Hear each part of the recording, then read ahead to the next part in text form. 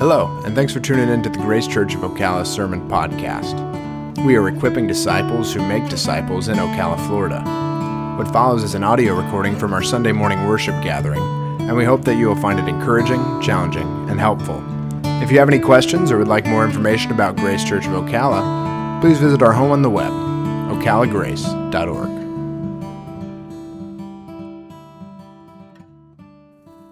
We'll be in Luke chapter 4 this morning. Luke chapter 4. We the people of the United States, in order to form a more perfect union. Wow, you guys knew that. Yes. This is nationalistic fervor called America. Our Constitution, the preamble. There was a ton of people that came here when this was written. We're like, yes, we can have liberty. We can have unity. We can have the blessings of liberty to our posterity for the United States of America. Yet, it was just a couple decades before my mother-in-law was born that women got the right to vote. 132 years later. And we just got done doing that voting thing. And we're outnumbered with ladies in here, 4-2. And to say, hey, y'all, you can't vote would have been wouldn't have gone over well. Yeah, when you look at we the people with a nationalistic fervor, they're like, woo! And even the women are like, yeah! But it took 132 years later to get the 19th Amendment. The expectations of a great country were blossoming, but yet things had yet to come together to make it so even women could vote. So this morning we look at, hey, we have to realign our expectations to God's expectations. Because we all have great expectations for Christmas, don't we? And the kids were super excited. Miss Deb didn't get within 5 feet of the front of the church building. The kids were chasing them presents. But how many of us, with the idea of somebody being in town, or how's about this? The family gets along. Yeah. Because we have family coming to town, and that's always like, whoo, yeah. It'd be easier to get a blower for a Hemi. But let me set the context for where we're going to be in Luke chapter 4. So Luke chapter 1. Zechariah, if you remember, has given the prophecy about his son John the Baptist and what John the Baptist would say about Jesus. And especially as we noted last week that this was the convergence of, hey, Jesus is going to be the offspring of Eve and the offspring of David, because the horn of salvation for us will be in the house of his servant David. That was big news. Remember we went from Luke 2, everybody likes to start in Luke 2 for the Christmas. And so we went back to Luke 1. So Luke 2 is actually Jesus' birth, his early years, and growing up in Nazareth. Luke 2:40 says, and the child grew and became strong, filled with wisdom, and favor of God was upon him. So we move to the first couple 22 verses of Luke 3. John the Baptist proclaims this Jesus guy, and when he baptizes him, the Trinity comes together, and God the Father says, you are my beloved Son. With you I am well pleased. Then the end of that chapter, Luke does this crazy thing. He goes into the genealogy of Jesus. And guess who's there? Abraham to David. The promise of the head crusher king from last week that would sit on his eternal throne. So you got Luke chapter 1. Hey, Zechariah gives this promise. Hey, there's a king coming through this line. Then you got Jesus getting born. You got God showing up and saying, hey, this is my son. I'm pleased with him. Luke the end of chapter 3 is this genealogy again. We're back to the boring stuff, except if you're a Jew. Whoa, this Messiah is it. This is it. Then Luke chapter 4 starts with Satan tempting Jesus. Takes him out into the wilderness and he tempts him. And we love this story because Jesus wins. But what's the first temptation Satan gives Jesus? Takes him up and shows him all the worlds in a moment of time. What's he show him? All the kingdoms. If you worship me right now, I'll give it to you. What's Satan trying to do? Hey, Luke is given this picture of the king has come, the Messiah has come, and he will be this king to the line of David. So the first temptation out of the gates is what? I'll let you be king right now. Never mind the whole what you got planned. But if you want to shortcut the process, here you go. And Jesus doesn't fall for it. So now we're in Luke chapter 4, verse 14. Do you see where we're at? Luke, from chapter 1 to chapter 4 is about what? The head crusher king showing up. Woohoo! Woo! He's born. We've got, like, the Magi come and all, we got the genealogies in there. We got all these things connecting. So we move to Luke chapter 4, verse 14.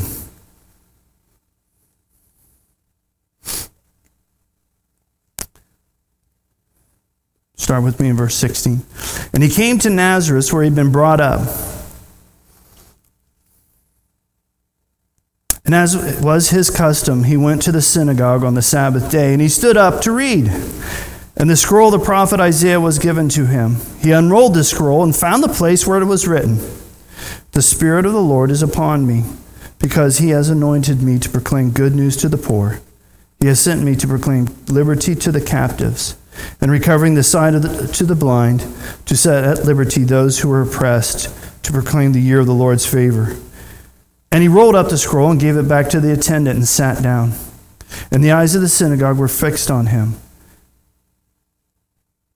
And he began to say, "Today the scripture has been fulfilled in your hearing."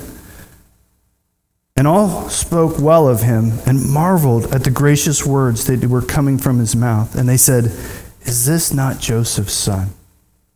So we're in our early stages of Jesus' ministry. He is pegging the popularity charts. And he comes back home to Nazareth, where he had been brought up.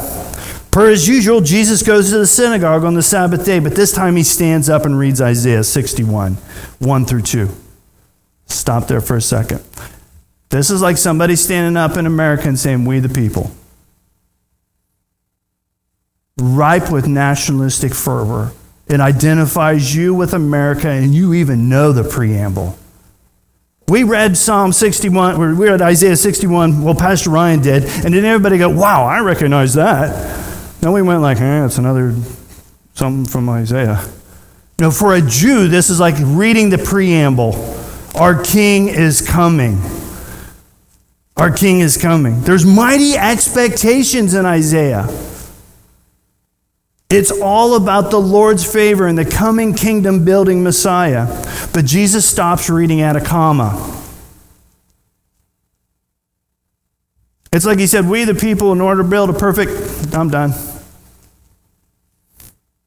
Jesus gets up and reads the part. If you look in verse 19, to proclaim the year of the Lord's favor. That's in. He stops at a comma. Whoever gets up and quotes something and stops at a comma, you get kicked out of public reading class for that. He stops at the comma. Because he does not say, the next words after the comma are, "and the day of the vengeance of our God." It's not a day of reckoning yet. Everybody's watching. All eyes are fixed upon him. And Jesus sits down. That would be, as a rabbi would read, then they would sit down then to teach. He didn't sit down in the back row and go, "I'm done." So he sat down. And everybody's staring at him. And he says, "Today, this has been fulfilled."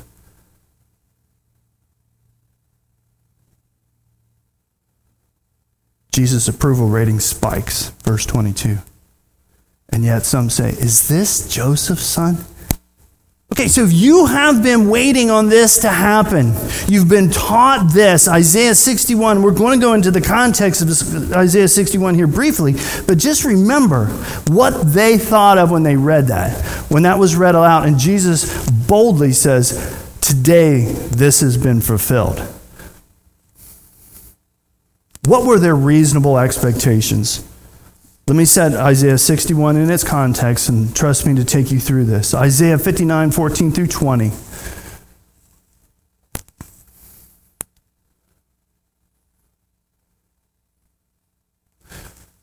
I'll take you through the context of Isaiah 61. Isaiah 59, 14 through 20. This is where the Lord Redeemer comes to rescue his people. The Lord Redeemer comes to repay all the enemy according to their deeds. He's dispensing justice with his wrath towards his adversaries. Isaiah 60, the first 3 verses. All the nations will come to see God, the Almighty's light shining in Israel. 4 through 7 of Isaiah 60. Everyone gathers. There's a picture of the women carrying the kids on their hip, just to see what God had done in Israel. And the people coming to worship in Israel bring, guess what? Gold and frankincense. Isaiah 6, 8 through 9. God's name or his reputation is declared in all the work that he has done in Israel, which attracts the nations to Israel, and they bring silver and gold. Verse 10 through 18, foreign kings come with tributes to do the hard work of building up Israel's walls. Not only do they have to not defend themselves, but the foreign kings who used to be combatant will come and build it for them. And the city gates will never be shut because they're continuously at peace and welcoming kings and national dignitaries. There's perpetual peace with those who are once combatant will come now and bow down. Isaiah 60, 19 through 20, the sun will be no more needed in Israel because God will be their light. Ring a bell?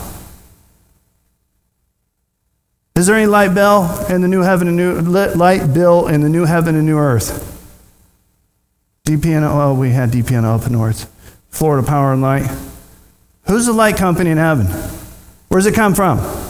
Jesus himself. Whoa, this is here in Isaiah too. This is the context which Jesus was reading from. The sun will be no more, nor the moon will shed its light, for the Lord himself will be their everlasting light. Look at the context. Psalm 61 or Isaiah 61 set in its context is all about a mighty, ruling, rescuing king. And it's such a rule that the other countries cannot wait to come and see this king and bring tributes. Now move back with me to Luke. Jesus reads Isaiah 61. The Spirit of the Lord God is upon me, because the Lord has anointed me to bring good news to the poor. He has sent me to bind up the brokenhearted, to proclaim liberty to the captives, and opening up the prison to those who are bound, to proclaim year of the Lord's favor. Period, right?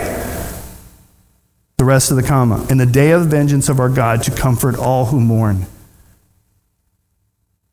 Do you see how significant it was for him to stop at that comma? Because everybody else in the rest of their head kept right on rolling.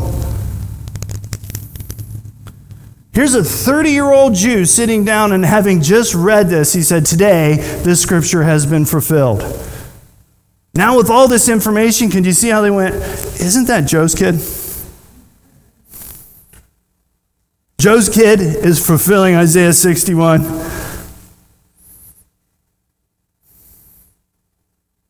And nuts. Jesus explains his expectations. Luke, move with me to Luke 4, verse 23. And he said to them, doubtless you will quote to me the proverb, physician, heal yourself.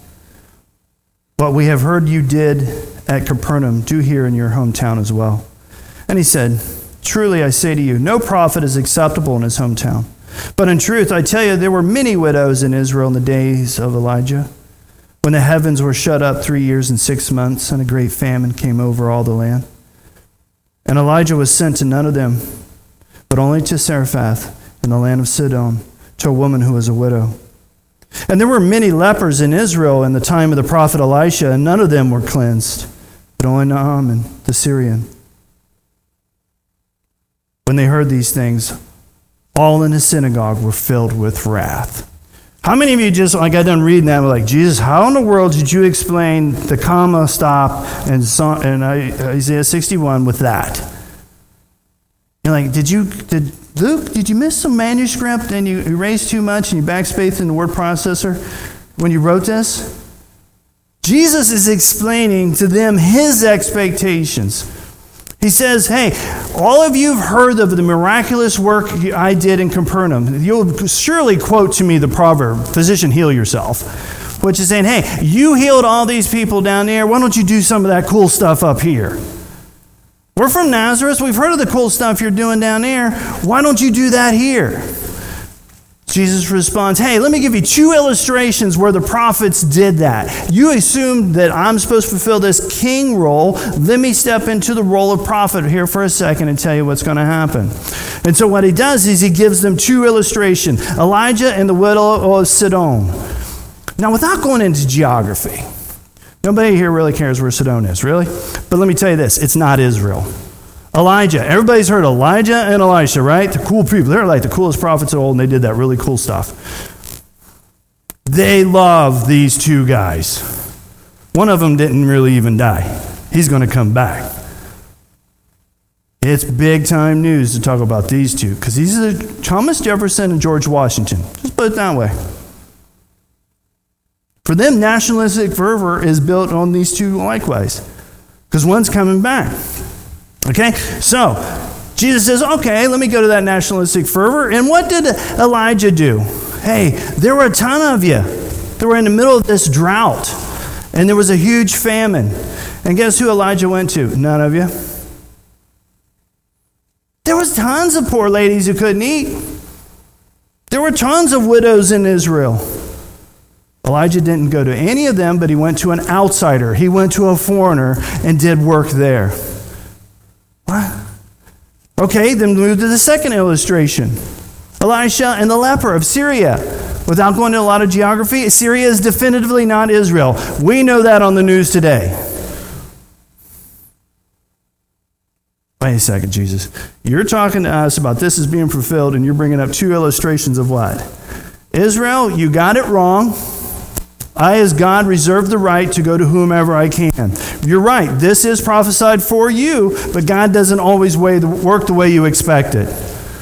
And for us non-Israelites sitting here today, we can say, amen.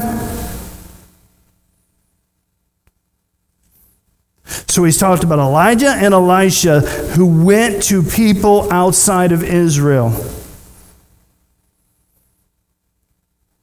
Jesus then is saying something about their nationalistic fervor, but he's also being incredibly specific about what is said in Isaiah 61, verse 1.5. The Spirit is upon me. When did that happen?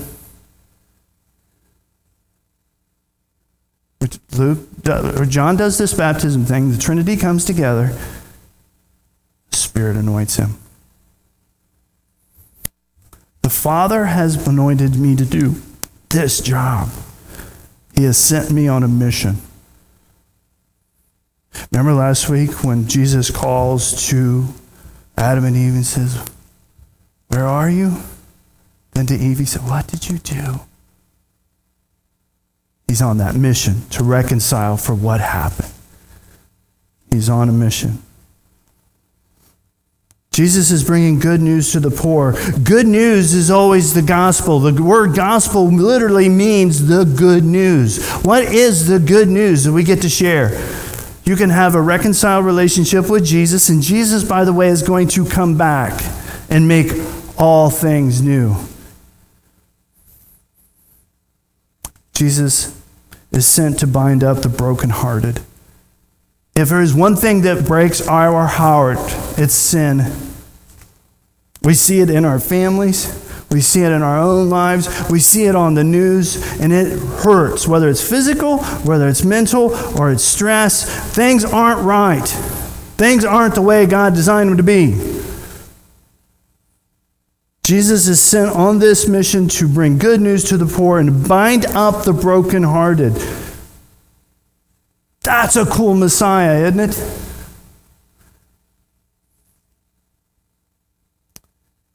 his conclusion is, I'm here to meet the unknown expectations of the Gentiles and bring good news to them. It's not all about you, Israel, at this point. I got to do this part of Isaiah 61 first. And I'm going to stop at the comma.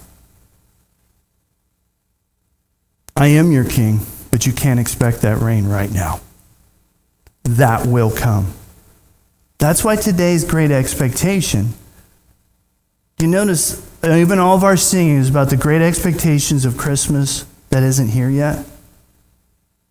All glory to be Christ, our King. Emmanuel, we sang that, we know that song, right? What's the tense of that verse? Shall come and ransom Israel. Well, we're singing Christmas songs about the future. Connect those dots. It is our great expectation. Yes, he came, he died, he resurrected, and he's promised to come back. So the results of this information to the Jews is what? Happy people? No, you don't meet our expectation. That's actually a picture of a mob. We're going to run you out of town. The people are filled with wrath. How dare you not meet our expectations? Is it reasonable that they have these expectations? I went through that. Of course it was. For a Jew until Jesus got here.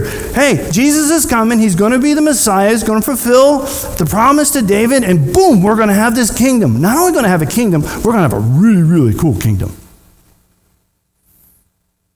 But there's a comma.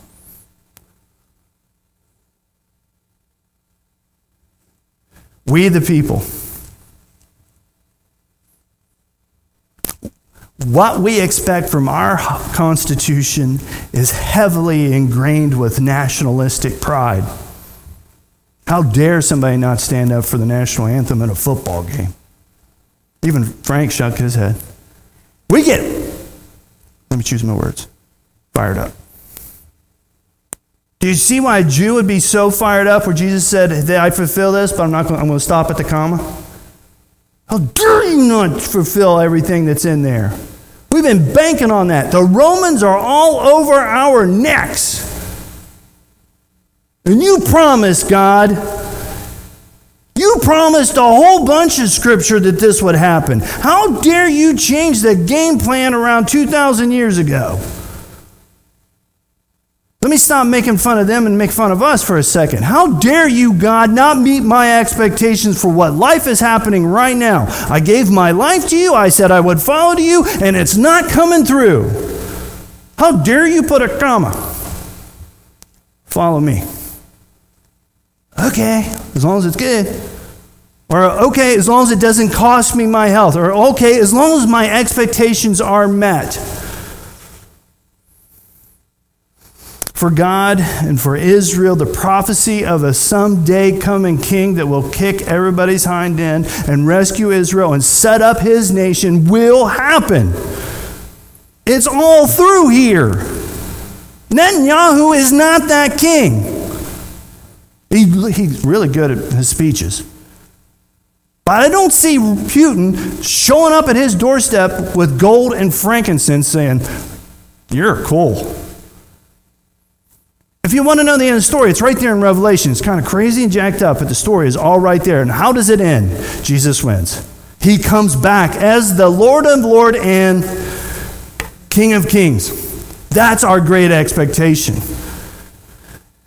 And how will things go until that time gets here? We go 7 years of tribulation. It is not fun, but it's to woo the bride of Israel back to her coming king. And when he comes, they go, there he is, and we pierced him once. It's also said in the prophecy of Zechariah. What are you expecting from God this morning?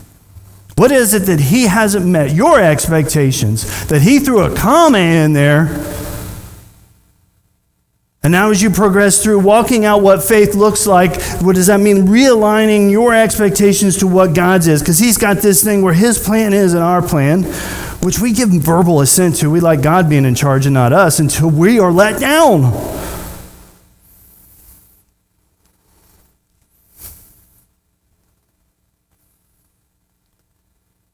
This has been the hardest sermon I've ever preached.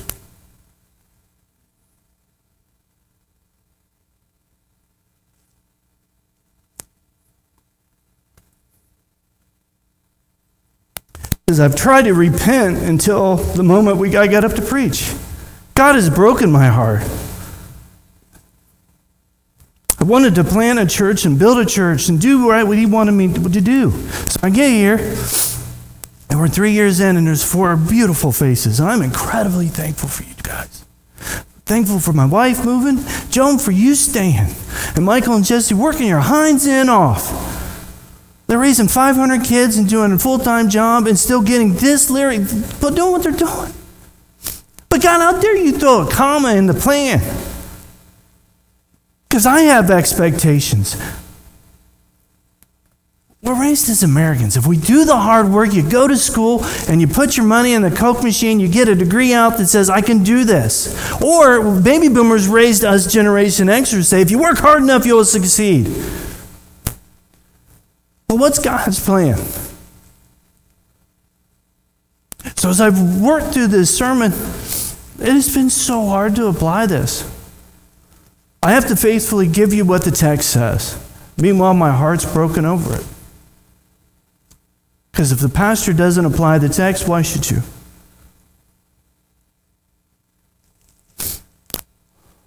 What expectations do you have for someone here?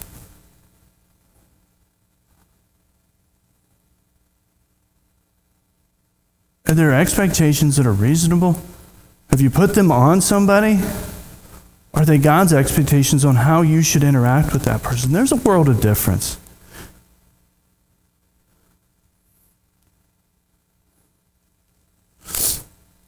Have you eagerly sought out to communicate those expectations? It's one thing to get upset because, say, Frank and I make an appointment to have lunch, and Frank and I don't show. So I'm mad for 2.5 years over it. That's foolish. Frank is the easiest guy to reconcile with because you call him and you say, hey, Frank, I messed up. He's like, all right, you dork.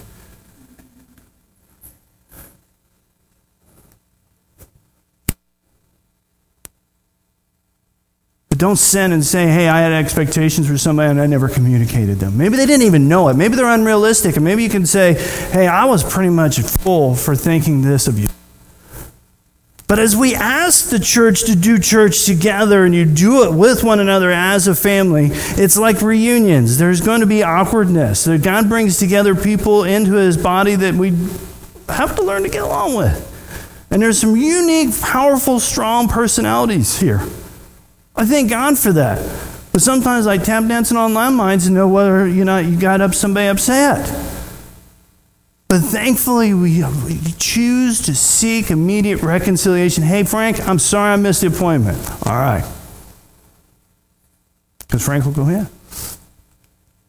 What expectations does Jesus have for you here? Now to flip it around.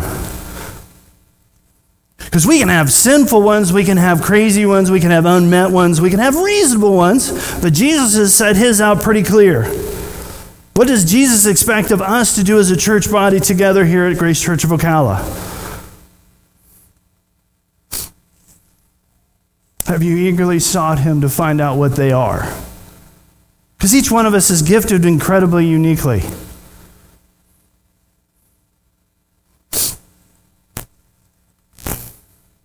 What do you expect Jesus to accomplish through you this week? Because the cool thing about it is, if we know that God expects us to do, to be, to interact with Him and one another, He's not leaving us in the dark on what those details are. It's not a passive aggressive where I expect things from you and I never communicate them. God's pretty clear about that. And if you pray to Him and say, hey, Jesus, what do you expect me to do in my week this week? What does Jesus expect you to do in your community this week? Where you live, your neighbors. And how are you going to apply what we're getting ready to read? Let's pray.